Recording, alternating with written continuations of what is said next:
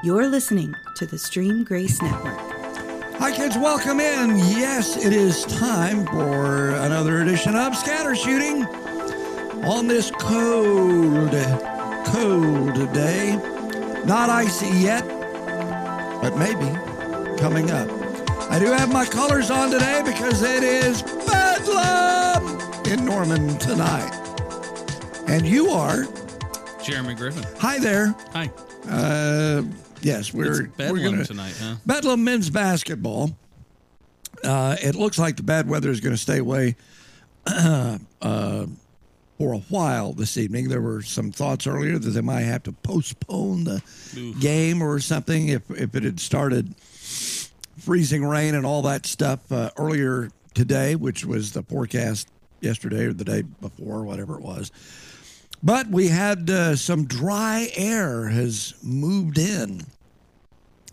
And so now it's going to be into the evening, it looks like, before we get any precipitation making it all the way to the ground. And it would come as in the form of rain, and then it would hit the freezing ground, the frozen ground, and would become freezing rain.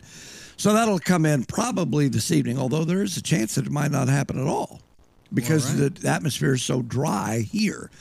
Down across the Red River in Tejas. Yeah. There we go. There's the current radar. A lot of snow, sleet, freezing, rain, all of that. We are located right about here. Yes. For those who are watching the show. And it's coming up from, we've had winter storm warnings all the way down to the Rio Grande River. I'm gonna pretend like I'm a newscaster.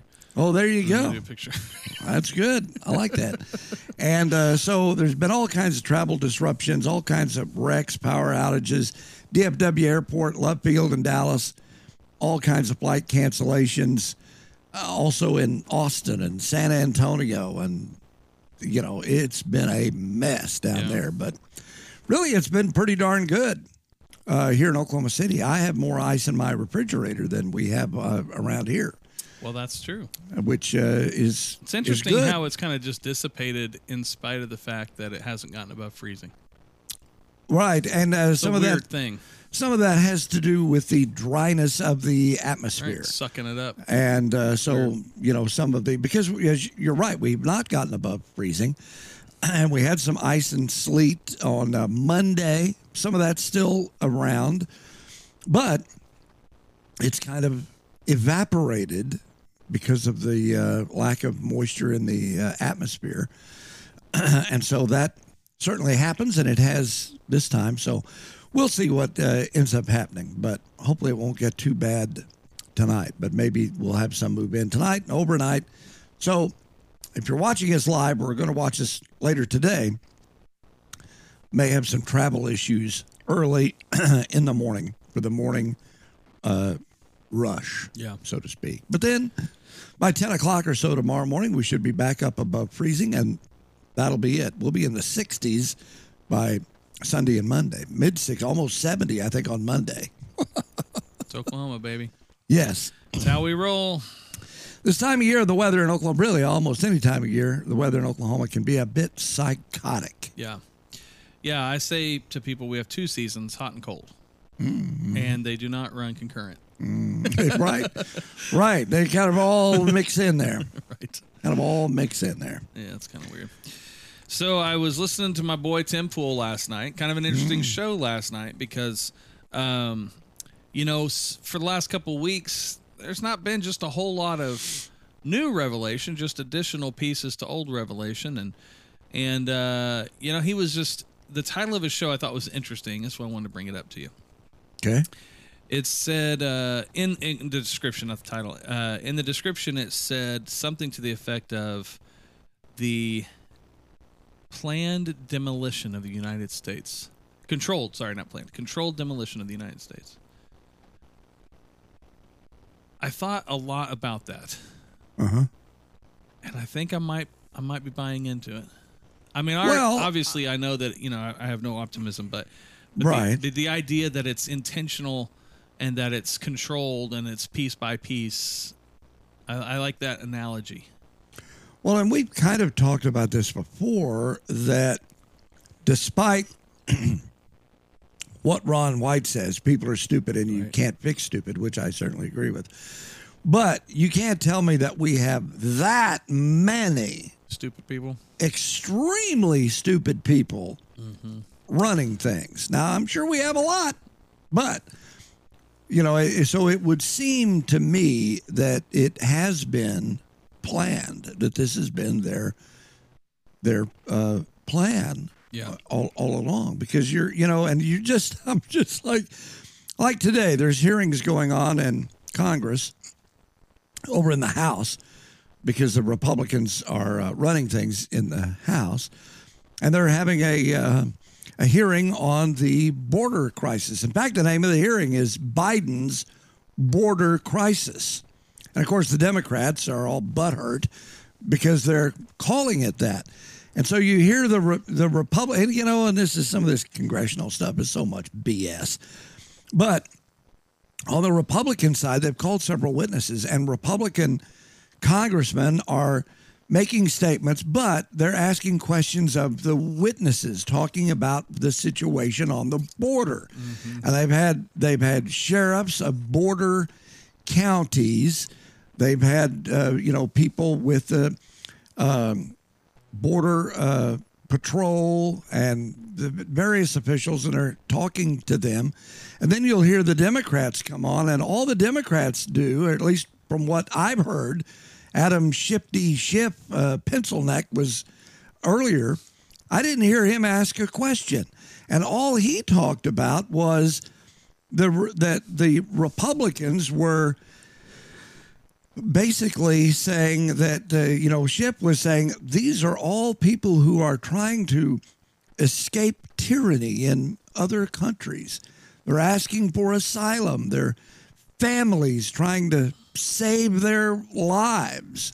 And then, the next witness would come up, and the Republicans, would go, well, what are the facts on this? And and the witnesses are talking about, well, actually, 93%, okay? 93% of the people, or at least that they know, have come across. There's a bunch of them they don't know.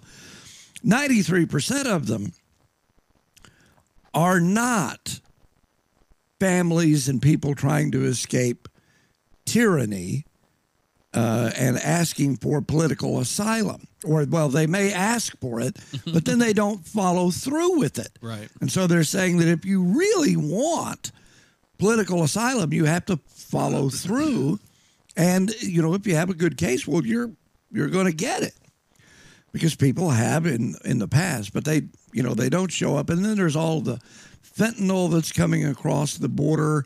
All of there's people coming across. We don't even know where they're from. The numbers are huge, and there's human trafficking. The conspiracy side of it, I think, and I think I've said this before, is I think that a lot of the people that are coming over are basically militants, and they're a part of cells that are going to gather once they get here, probably already have. Sure. And at the right moment and right time, they will be assisting whomever in the land overthrow of this nation, which we have said. See, this is the thing. We as America have been blessed by natural borders, massive bodies of water, and we have allies in the north and south. But the south ally, so to speak, Mexico, they're loose.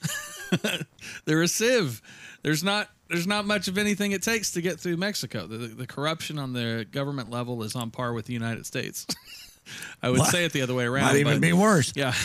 But that's the thing. So now all of a sudden you have the real potential for a complete and total land invasion.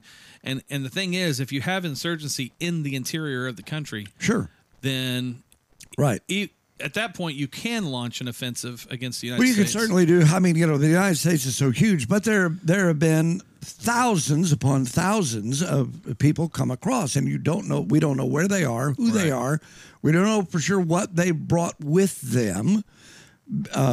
We just know that that they're here. We assume that they're here because people are getting across, and even though Mayorkas and the Biden administration say the border is closed, which they continue to say that, it's a matter of semantics. Yes, the gate's down. Okay. Right. But there's all kinds of different ways to get in. It's not like, there's a 20,000-foot wall. Right. And there's, some select gates that you can just close and be done with it. No, not at all. Yeah. And so that's the thing the Republicans are saying is that, it is, well, in fact, the governor of Texas, of course, has already said we're being invaded. Right. And that's why he's got the Texas the DPS troopers down there and Texas Rangers, cops, not the baseball team, patrolling the borders and seeing who they can grab and, that kind of thing. But it is an absolute mess down there. A mess. It is a mess. And you're absolutely right. These people are coming in, and we don't know, who they are, what they're going to do.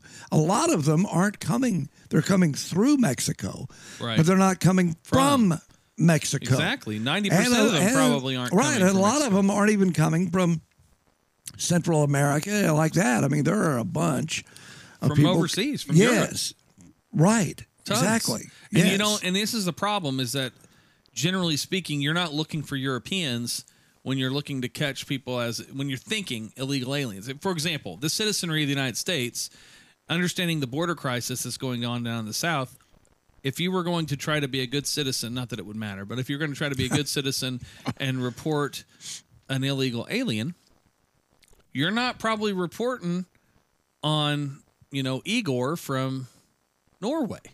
Right. You probably don't. I mean, there's just, and maybe this is racist. I don't know. I think the just natural assumption, if people are coming in from Mexico, you assume they're Central American at least, yes, right? Right. And so, so I think that's another massive problem is that these are folks, and if it's like any other, see, the thing is, when I say things like this, conspiracy, terrorist cells, things like that, I think people would generally go, roll their eyes, conspiracy theory. Like this is something that's not real. I mean, terrorist cells are incredibly real. Mm-hmm. They just are. Sure. And so sleeper cells. Cells. Yeah. Why wouldn't this be the case? Absolutely. And we have China buying up land in this country legally. Now, they're trying to put a stop to that in Congress. Some Republican senators and Congress people are going to make an effort to make it illegal for foreign entities to purchase land in the United States, or at least to use federal funds, like applying for a grant from the Farm Service Administration or, various other, get a loan from the federal government in order to purchase the land and to help the sales go through and all that kind of stuff. China has, and other countries, their Russians have bought up land. China's gotten a lot of it. China has a lot of Oklahoma land. China does have a lot of Oklahoma land, and other countries do as well. And so there is concern as to what they're doing on the property. On the property, and whether that is doing something completely illegal. Right. Or, maybe they're doing something. I mean, people have said all kinds of things, that maybe this is where some of these terror cells are going to be based. Sure. Why wouldn't they with be? some of the land that has been acquired, or maybe they're doing who knows what. Yeah. That's the point. We don't know. Exactly. We don't know what's going on. And that's the concerted effort. And it's not like China doesn't have money to spend.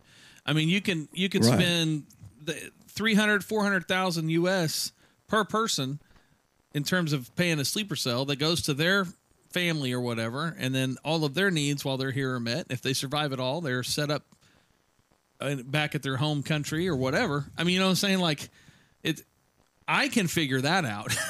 Right. So hopefully the NSA, CIA, and FBI doesn't care, but hopefully the NSA and the CIA might have a dog in the hunt. Because, what are they going to do if the country goes kaput? Well, sometimes you kind of wonder about some of that, but some of these and we've talked about some of them here, conspiracy theories involving the deep state. Right. And I mean, they're trying to. Could be on board. Right. For whatever reason. And I'm not sure exactly what that would be, but you wonder about, some of these really ultra rich people that keep, like George Soros, spending all this money to install liberal district attorneys in some of these liberal cities, that they have a revolving door of people being arrested and then basically turning right around and walking out. What is the motivator on that except for the complete and total dismantling of the United States? I don't know. I mean, that would seem logical. Yeah. Because it makes no sense. And of course, more and more people are starting to get wise to this. And so hopefully there'll be some of these people will be defeated in their reelection bids, something like that, because, some of the great cities in America have gone completely to hell. Right. San Francisco is a cesspool. Right. Los Angeles, New York City, Chicago. I mean, they all have, Washington, D.C., they all have tremendous issues, whether it be societally or violence.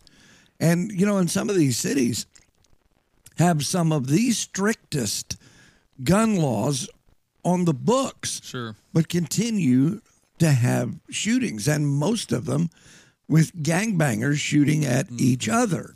And for the most part, missing, or at least not killing each other. There was a thing the other day where a car drove by. There was a party going on. I think this was out in California. There's been so many, I kind of lose. But the windows came down, all four windows came down in this car, and guns poked out of all four windows, and they just started shooting. And there were, I think, about 10 people that were hit, and 2 or 3 were seriously wounded, and everybody else, they were wounded, but not life-threatening. Something like that. But I mean, the lawlessness has gone, and some of that, and then there's some places are all of a sudden some of these crimes that used to put you away for 20 years, you're not even jailed for 20 minutes. Right. And the decriminalization of some what used to be serious felonies aren't now. Yeah, violent crime. This is one of the things. If you look at Chicago, and I think Chicago and New York both are doing this for sure. I don't know everywhere else, but you look at these violent crimes that are the no cash bail things. Some of them include murder. Right. But you know what? None of those laws that they took off were. There wasn't a single drug offense.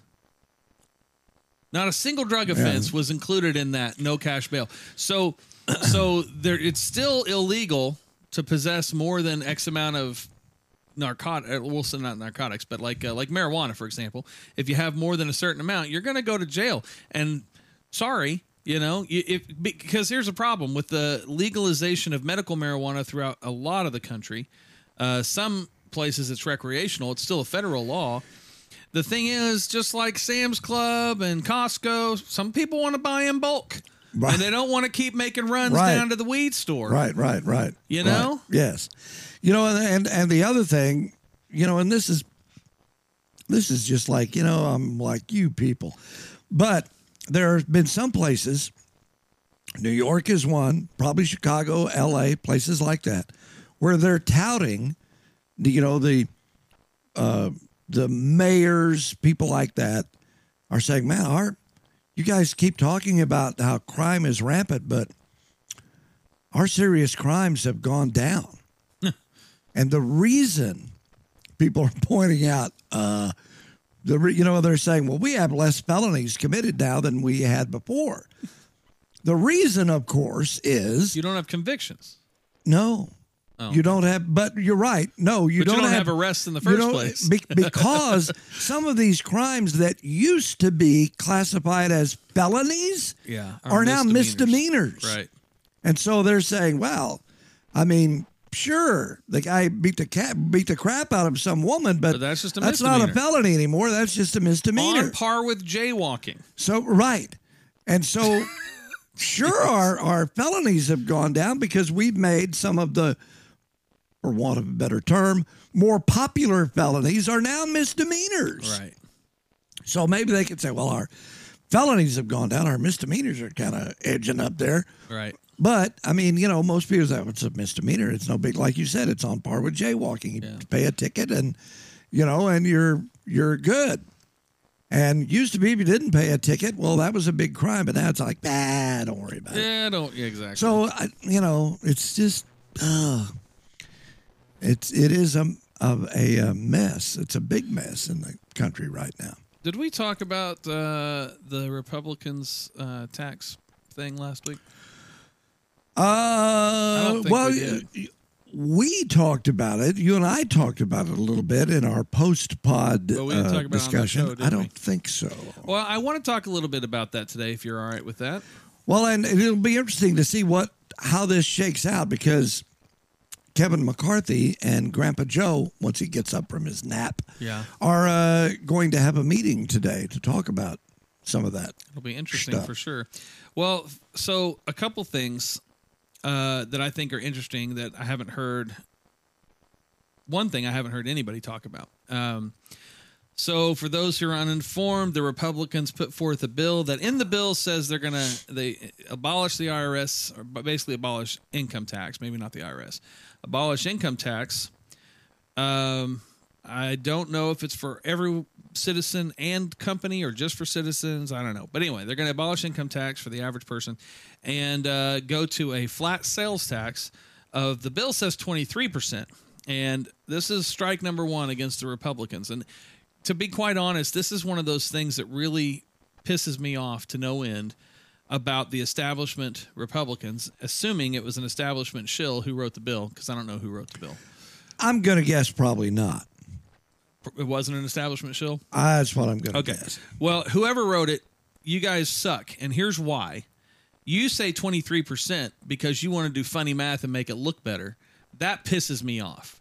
Because it's $30 for every $100 you spend. And simple math, Randy, what is that? 30%. That's correct. Right. But what they decide to do is say the government's take is $30 out of $130, which is what, Randy? 23%. You got it. So that stupid math they decided to do, and that pisses me off because it's disingenuous. If nothing else, it's just disingenuous. The average person is going to look at that and go, oh, so $23? And they're like, no, it's $30 for every $100. Well, you said it's 23%. Well, yeah, that's our take after that is applied. Stupid. Right. Anyway, so the other thing is 30% on every, 30 cents per dollar is too much, in my opinion, because it's a consumption tax. We have to consume. And I say we have to consume. Not everything, of course, but some things we have to consume. And so here's my thing. I think it's going to be devastating if the Republicans pass it, and the Democrats will have to go along with it, and Joe Biden would have to sign it for that to happen. And so it's not going to happen. Well, it might not. But here's the thing. It actually, I think the end result of it works to the favor of the Democrats, because I think it will devastate families. Right now, it'll devastate families making household incomes making less than $100,000 a year. Devastate them. Because the price of goods aren't going down.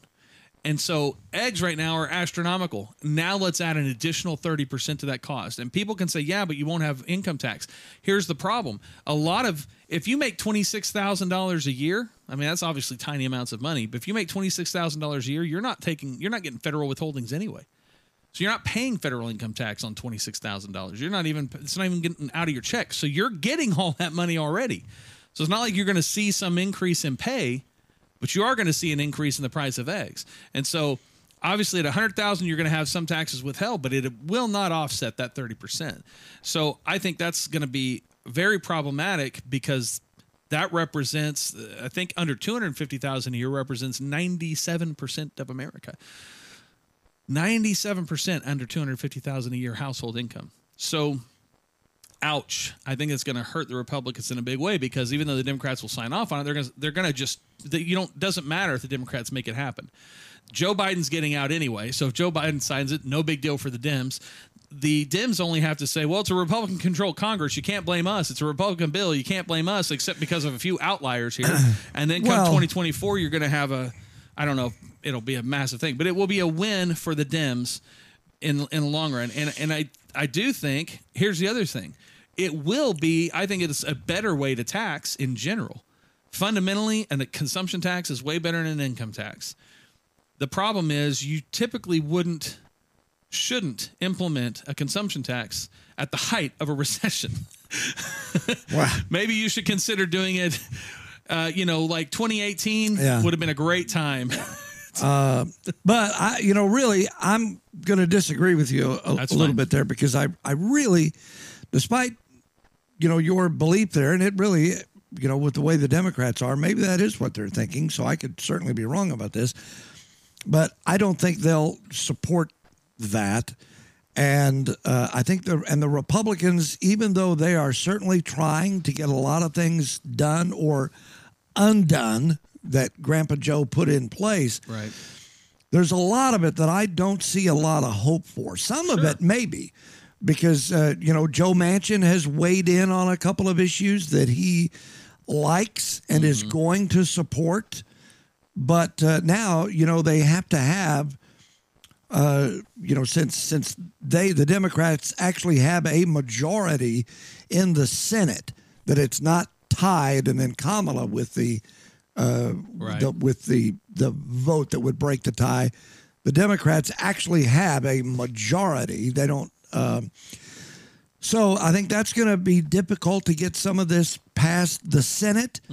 And then Grandpa Joe, unless one of his handlers whispers in his ear, "You need to sign this." Well, Joe's going out anyway. And but not for 2 more years. He's not.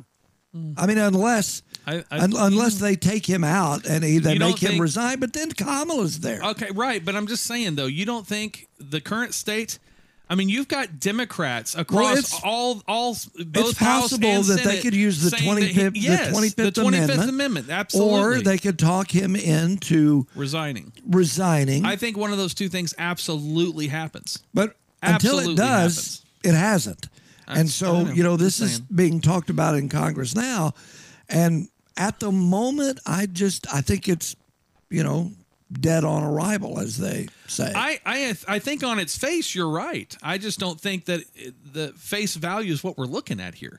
So I don't disagree with you. I just think that, I mixed in my opinion with what I think is strategy at the same time. My opinion is the part that I think is devastating for people who make under $250,000 a year, and more for families under $100,000 a year.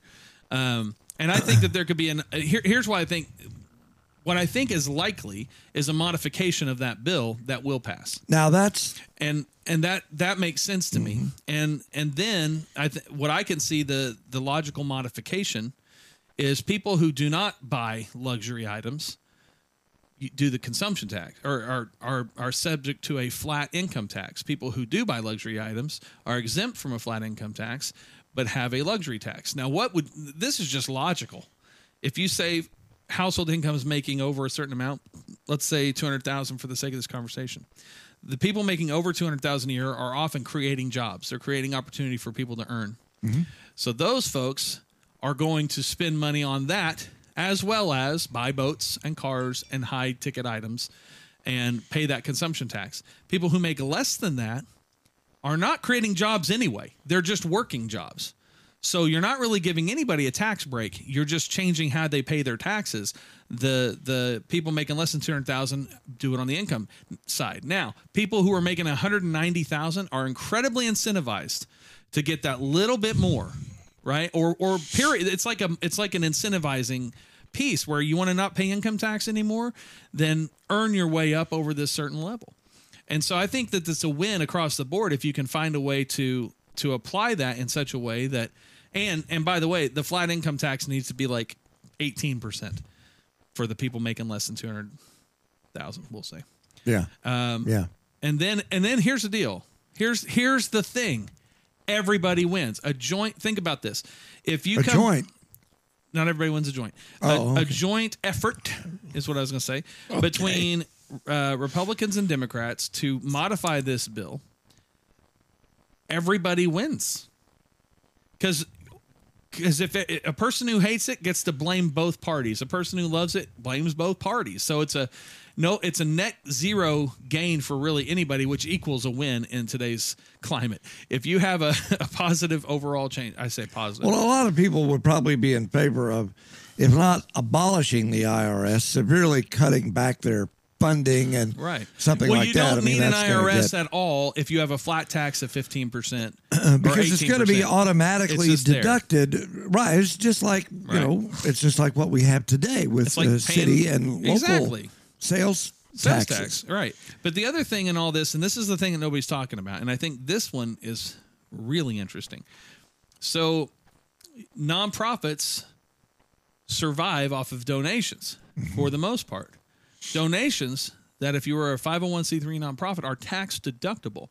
If you eliminate the IRS, and even if you eliminate income tax for those making over $250,000, your large donors are de-incentivized to give to nonprofits, i.e., 501c3s. My guess, and it's pure guess, is they will suffer 70% loss across the board, because I think the driving force behind the largest, not the total number, get the tax is write-off. To get the tax write-off. Sure. That's the driving force for a lot of people who give. Well, so maybe, and this is part of our conversation last week by the fireplace. Right. Maybe you don't abolish the IRS. You cut them back a little bit, and then maybe with some of the wealthiest people or people who are involved in contributing large sums of, donating large sums of money, maybe they do the income tax. Maybe, and that's where they get, so they continue to get a tax write-off, and so continue to donate to those charitable causes, or work it out in some way. I'm certainly I just don't not think it's a priority. Guy. Here's the thing, though. I don't think it's a priority of the government to help 501c3s at all. And more importantly, I think that this is a great way to cripple 501c3s without addressing them at all. I mean, it's like, it'll be interesting to see how some of that shakes out, because it's not the best probably PR move for anybody who's in Congress to write something that is going to screw things like St. Jude. Right, but here's their the deal, colleges though. And universities. But here's the thing. Agreed. But they're going to say, we didn't screw you. We didn't see. And the people are going to say, "Oh yeah, you did." No, well, and so you're out of there. I don't know. I don't think that's the case, because I think it's not a clear, decisive trail to that particular write-off. They're going to say, "Look, we're just trying to help the average American have more money to give." They're going to say, "You already have more money to give." And the thing is that because here's the deal: the person giving to a 501c3 will never own. They're not saying, I do it for the write-off. They do it for the kids. They do it for my church. Well, that's what they say. Exactly. But that's what they're doing it for the tax write-off. But that's exactly my point. So how is government going to be blamed for that? If you're doing it for the kids, keep doing it for the kids, you liar. I'm just saying, the straight line is to the donor themselves. It's not to the government who took away something, because the government didn't take away anything. They helped everybody. That's their argument. That's their. I'm saying it from their perspective. And some people, I think, will see through that, because the government doesn't do anything for the people. I agree. The government, all they do is screw the people. I agree that a lot of people will see through it, but they will have mass media on their side. They will have social media on their side outside of individual posters, and then they have the dumbing down of America on their side. The ability for America to critically think and realize that this thing affected this thing, and care about it, by the way, because let me tell you who's going to care about it: the leaders of those organizations. That's it. You're not talking about because if let's take a church that has a lot of donors who are giving for the tax write-off, not giving out of their guts, that says, hey, I just want to give to support this, okay? So let's say that there's Church A that does this, and then they stop giving because there's no tax write-off, then That most of them aren't going to care. And if they are going to care, who do they blame? They stopped giving. They may not completely stop giving. Right. It'll just be diminished. It'll be diminished. And that will be the thing is, as long as there's enough to keep it going but not keep it effective, that's a government win. And, so that, okay. Hey. That may happen. I don't know. I mean, a lot has to happen. Right. And it's probably all going to be a moot point anyway, because it's all, all going to burn. It's all going to burn when Rudy Tooty hits the red button, and that'll be that. Yeah. And so, and who knows, what's going to happen. There's all kinds of headlines that they're going to, last week we were talking about them saying they're going to nuke Berlin, and now they want there's talk that the Russians are going to deploy these hypersonic missiles that 5 minutes after Rudy Tooty hits the button, New York will be in a mushroom cloud. And I want us to can't really respond in 5 minutes. I know. So. I do want to talk about that here in a second, but I want to just wrap this tax thing up real quick because for some people who listen, they know that I run a 501c3 organization. So this is not me ranting, in fact, about this. In fact, Lori and I decided about 13 years ago, we stopped giving anything but cash to organizations because when we give it anonymously, because I told her, so my point is, this is 13 years ago. I said, I want our giving to be because we choose to give. I don't want it to be any kind of motivation on the tax side of it, because one day that could go away and I don't even want to think of it in those terms. So I say that to say, look, for anybody, thinking about my motivation, man, it's 100% just what I think will happen based on experience. It's not a gripe. It's not a complaint, because I actually don't think anybody should be giving for the tax donation. I think you should give because you feel like it's the right thing to do.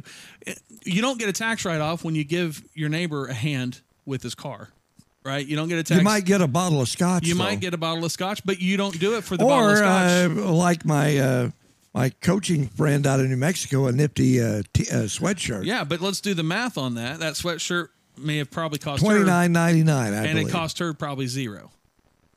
She actually bought them at Good the campus. Even more to store. the point. Yeah. Even more to the point.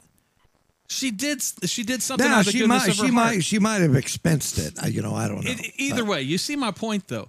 What I'm getting at is that people giving of themselves, at the core, we do it all the time. And so I believe if you're an organization worth giving to, you'll have. If you're not, you're not. And so to me, I actually think it's a really good thing for organizations to be crippled, because the motivation to give being switched, and basically where the only motivation left is the goodness of your heart. And when that happens, I think we're going to see better nonprofits in general. Well, maybe we will can kind of weed out the the bad ones, or the ones that are clearly laundering money worth supporting. I mean, because BLM was a 501c3. Sure, yeah. You know what I mean? Yeah. So, I mean, there's all sorts of levels to that, but. Anyway, I just want to make sure anybody who was listening knew my motivation, and it was that. And like I said, I actually do think it would be a good thing for that. I think it would be a good thing right now if they did abolish the tax write-off for giving to organizations, period. I think that's a good thing. Keep the government as far away from that as possible. Because to me, the idea of giving that write-off would be it's almost the equivalent of the government subsidizing social programs without the government subsidizing social programs. So given that most 501c3s, if not all, have a mission to somehow help our culture and our society. Well, if they were to abolish some of that, and this, I don't know what, I know Kevin, like we talked about, Kevin McCarthy, Speaker of the House, is meeting with Grandpa Joe today to talk about the debt ceiling and getting our budget somewhat under control. Right. Well, one way to raise more money is to get rid of these tax breaks. Well, yeah. And being able to write stuff off. If people still don't, they're not going to be able to write it off their taxes. Right. So that's more money coming in to the government, and that will help pay down the debt, or at least so it's not increased by as much to pay for some of these things that are going on. But I don't know. I mean, Well, but- Grandpa Joe has said he doesn't want to negotiate with the Republicans, and Kevin McCarthy has gone up and Hold on, has just said, to be really clear, he said he doesn't want to negotiate with the Republicans, and I don't know if you remember his inauguration address about working with both sides. Anyway, he must not remember it either. no, that he's not going to go negotiate. But Kevin McCarthy has really taken the high road in this. He was on one of the Sunday shows, maybe all of them. I just saw him on one, where he was talking about that he really wants to sit down with the president and talk rationally and talk about, here's the situation, here are things, here are some ideas I have, here, let me hear some of yours. Surely there's some common ground that we can find where we can come together on some things and eliminate some things, keep other things, raise the debt ceiling. McCarthy has said that, we cannot walk away from bills we have to pay. Sure. And I think, everybody doesn't realize that, but realistically, it's something we just cannot do as a nation, to default on, the bills that we need to pay. But at the same time, we can't just keep printing money. Right. And we can't just keep, and right now, there's all of this money that's been spent on various COVID things that a lot of people don't know where exactly it's gone. Right. And there are billions and billions of dollars that apparently are lost out there, or that, people aren't sure, there were, the bill that was written was kind of nebulous in exactly what it's supposed to go for. And when you don't specifically say, this is going to go to this is going to go to that, even sometimes when you do specifically say that, it doesn't wind up there. Sure. But when you leave some wiggle room in there, it's going to go all different places that you had never intended that money to go. And so they're trying to find out where some of this is, and maybe they can bring, and I think that's something else that McCarthy is going to bring up with the president today. Let's see about bringing some of this back, because there's a lot of it. Some people say it hasn't even been spent. It's just sitting there waiting, to go somewhere. And then there's other parts of it that they just don't know where it is. Yeah. That it went somewhere into somebody's pockets, I suppose, but they're not sure where. And so we need to get a better handle on that also. Yeah. You were talking about, common ground and McCarthy and Biden finding common ground. There was a freshman member of Congress, and I can't think of his name. I believe he is from South Carolina. He is a Democrat, and I can't think of his name, but I've seen a couple of his videos, and something interesting that he's done is he's basically, what's the right word? Cataloging his journey from candidate to elected official to being sworn in to his daily process. And so he's putting these videos out, and it's been really interesting because he's trying to be transparent, and I will give him props for this so far. He's got me snowed if he's full of crap, because what he's some of the things he's talked about doesn't really paint him in a great light, but it's honest.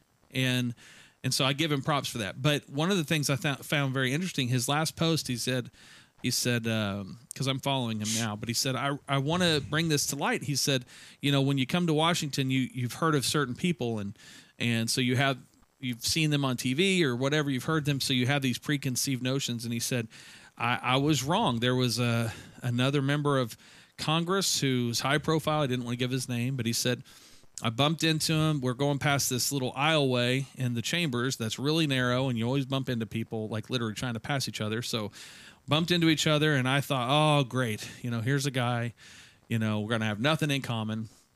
And he introduced himself. He said, I tried to just, be nice. He introduced himself, and he said, we got to talking. And he said, man, I kept thinking to myself, I could work with him on this and this and this. And he said, so I just want to say I was wrong. And I don't know why he puts out this persona on TV, but he is genuinely a good guy, and we could work some things out, I think, and I think it'd be good. Now, a couple takeaways from that. One, I appreciated just the fact that he said I was wrong, and I'm going to try to do my best to not prejudge anybody. Right, yeah.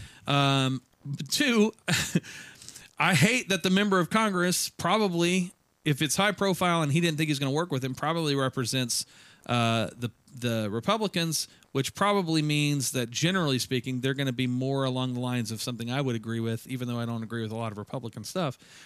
So I'm thinking, okay, so he's a liar because the persona he's putting out is one way. Possibly. It could just be interpretation. I was going to say, because the media, you know, when somebody says something, the media, the legacy media, paints it in with a broad brush of criticism and, flame throwing and just saying, look at this, he's all this kind of stuff with some hateful language and that sort of thing. When in reality, that maybe wasn't what he meant at all. Right. Well, and that this you is just why, take it the wrong way. I think this is why I think it's good too, regardless. I mean, I think if every member of all of our elected officials were kind of forced to be in the social media platform space in the similar way that this guy was, and I say forced, I mean, I don't know if I'd want to compel them, but I'm just saying if they all did that, they can still be full of crap, but it's not going to be nearly as produced and finished as a news piece that is designed to get me to think a certain way. Yeah. They're going to, more than likely, these folks are going to slip up in this way or that way, and they got to hold true to their concepts and beliefs. And this really comes back to Trump and the way he used Twitter. Good, bad, or indifferent, you kind of felt like what Trump was tweeting out you knew it was absolutely Trump. It wasn't some other person, right? It was him. Right, yeah. And so there was some massive value to that, really, for anybody's perspective. If you hated Trump, there was tremendous value because all of your preconceived notions, all of your hates towards the man were probably reinforced every time he tweeted. For those who supported him, you were like, yes, this is why I love this guy. So at least it was honest. And if every elected official was in that space and they had the opportunity, and there's a ton of them that are, I'm not saying that, but I think a lot of them are still very publicist driven. Sure. They have folks go, no, you can't tweet that, Senator. Right. And there's, they have to, in order to get reelected, right? And Congress people, really have their feet to the fire because they go up for reelection every 2 years. Right. Senators have a little more room to do some things because it's every 6 years with them. But you say sometimes, publicly, what you're saying has to be kind of tilted one way, and then privately you can move back toward the center and try to actually get something done. And hopefully that's what we'll have here. I mean, politics used to be, I think it's gotten really it's really gone to some of the extremes, when people are saying things about each other or Democrats versus Republicans. And I've certainly been guilty of that a little bit myself. But, back in the old days, people who were on different sides of the aisle and publicly, they could get after each other pretty good. I'm reminded about all the stories about President Reagan and then Democrat Speaker of the House, Tip O'Neill. And they would go back and forth in a public situation, or the president would rail against O'Neill and the Democrat House publicly, and O'Neill would do the same thing against the president. Later that evening, Ronnie and Tip are sipping scotch in the Oval Office. Right. And having a really good conversation about how can we get this done. And they had a mutual respect for each other and knew that each of them had to say certain things to keep their base from lighting them on fire. Right. But they also knew that we have to find a way where we can come together, find common ground, and do something for the good of the country. Yeah, man, this is why politics sucks, because it's full of liars. I mean, also, Well, sure. ultimately, it's still disingenuous the whole time. And It is, and there's a lot of things that go into that. I mean, a lot of coaches are that way.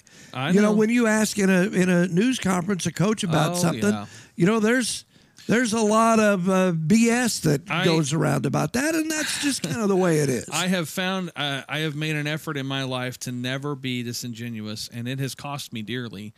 But it hasn't cost me my integrity, and it hasn't cost me my soul.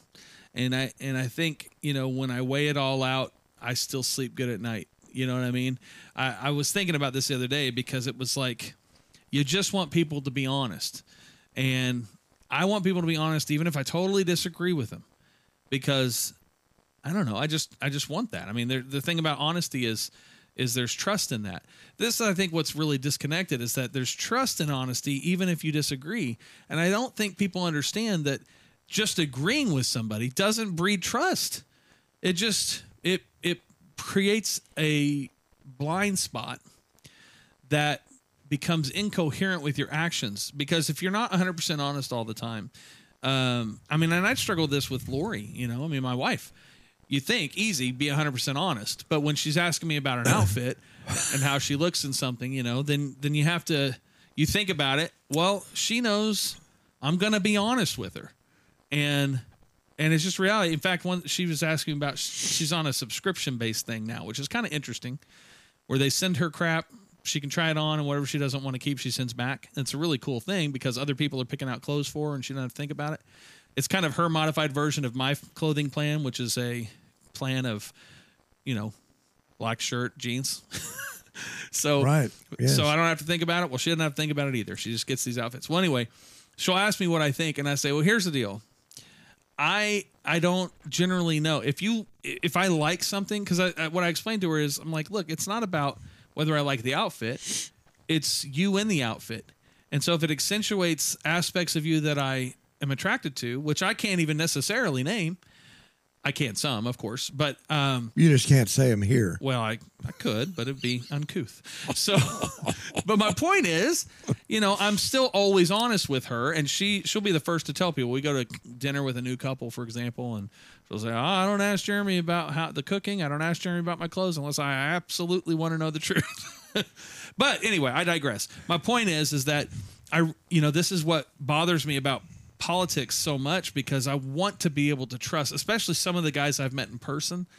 I'm like, man, I really want to trust you, but I have no reason to believe I can, other than just a gut feeling around them and just saying, I feel like you're being honest. But those guys don't often win.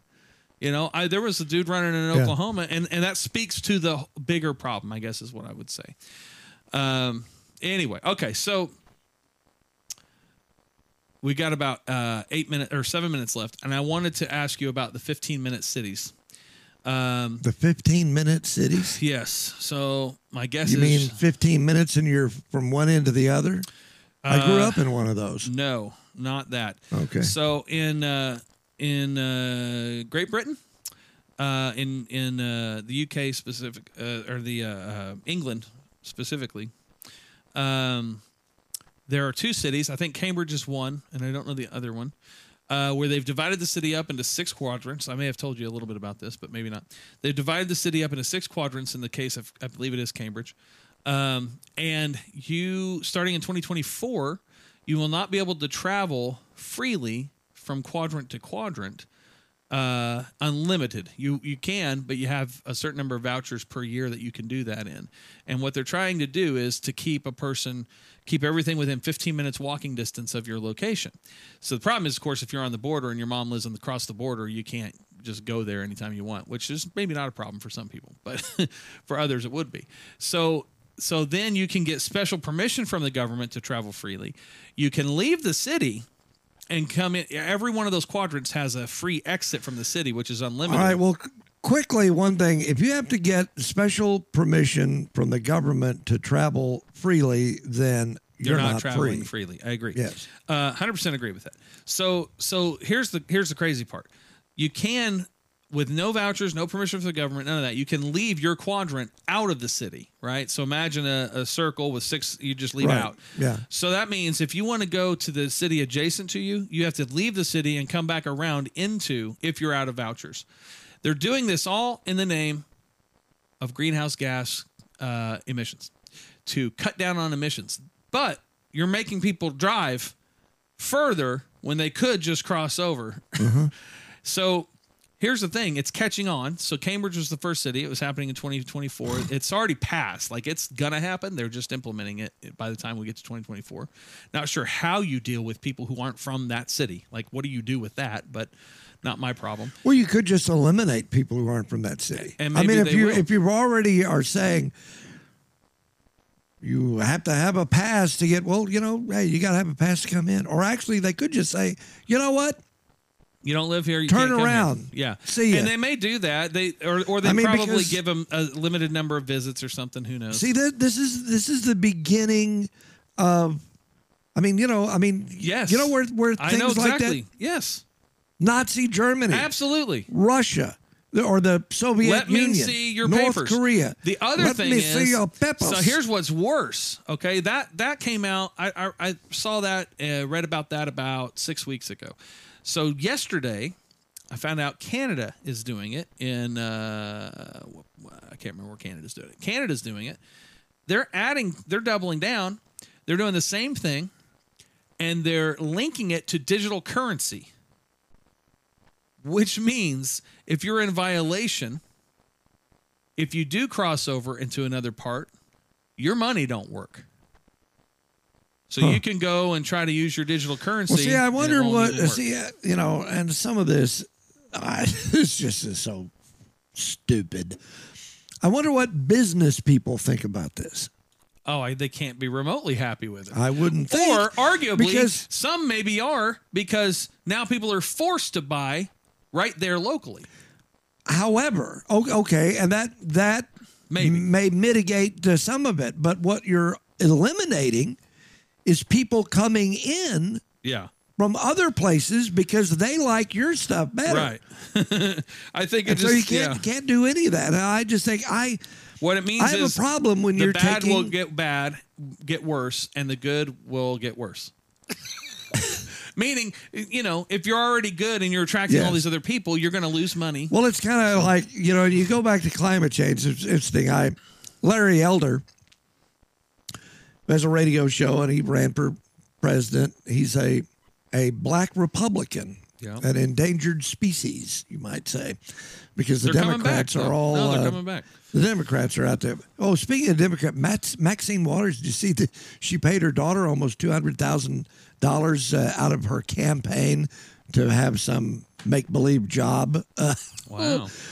And Well, nothing we, of will course, happen know there. But exactly nothing. will anyway, happen. Larry Elder Justice in America. was talking about the governor of California, who may be the next president of the United States. You never know. God help us. But Gavin Newsom, a few months ago, when California was in a major drought, was talking about this is all the fault of climate change, global warming, all of this. Our state is drying up. now they're flooding. We can't get any rain because of what all of these businesses are doing to the atmosphere. Well, now, of course, they're underwater in California, Yeah. and Gavin Newsom is out there going, see, this is climate change. It's all the fault of everything that we're doing. Right. It's so wet here now, we can't, Larry And you Elder. know what? Larry Elder goes, oh, okay, I see what he's doing there. It's heads I win, tails you lose. Exactly. And this is the stupidity, of course, of all of that is even if climate change was real. And I believe climate change is real. Even if man's emissions of carbon dioxide and Okay. the industrialization Yes. of the world is causing climate change to a degree that is felt, is what I mean. Yeah. Even if that is the case, the three countries who are not in play are producing 90% of the emissions. Right. So it just doesn't matter. Right. China, India, and Russia don't have anything to do with the accords. Right. And see, that's why I think, the Paris Accords, and everybody got all butthurt when Trump was like, screw you people. Right. And that point that's just kind of what you're saying there. Yeah.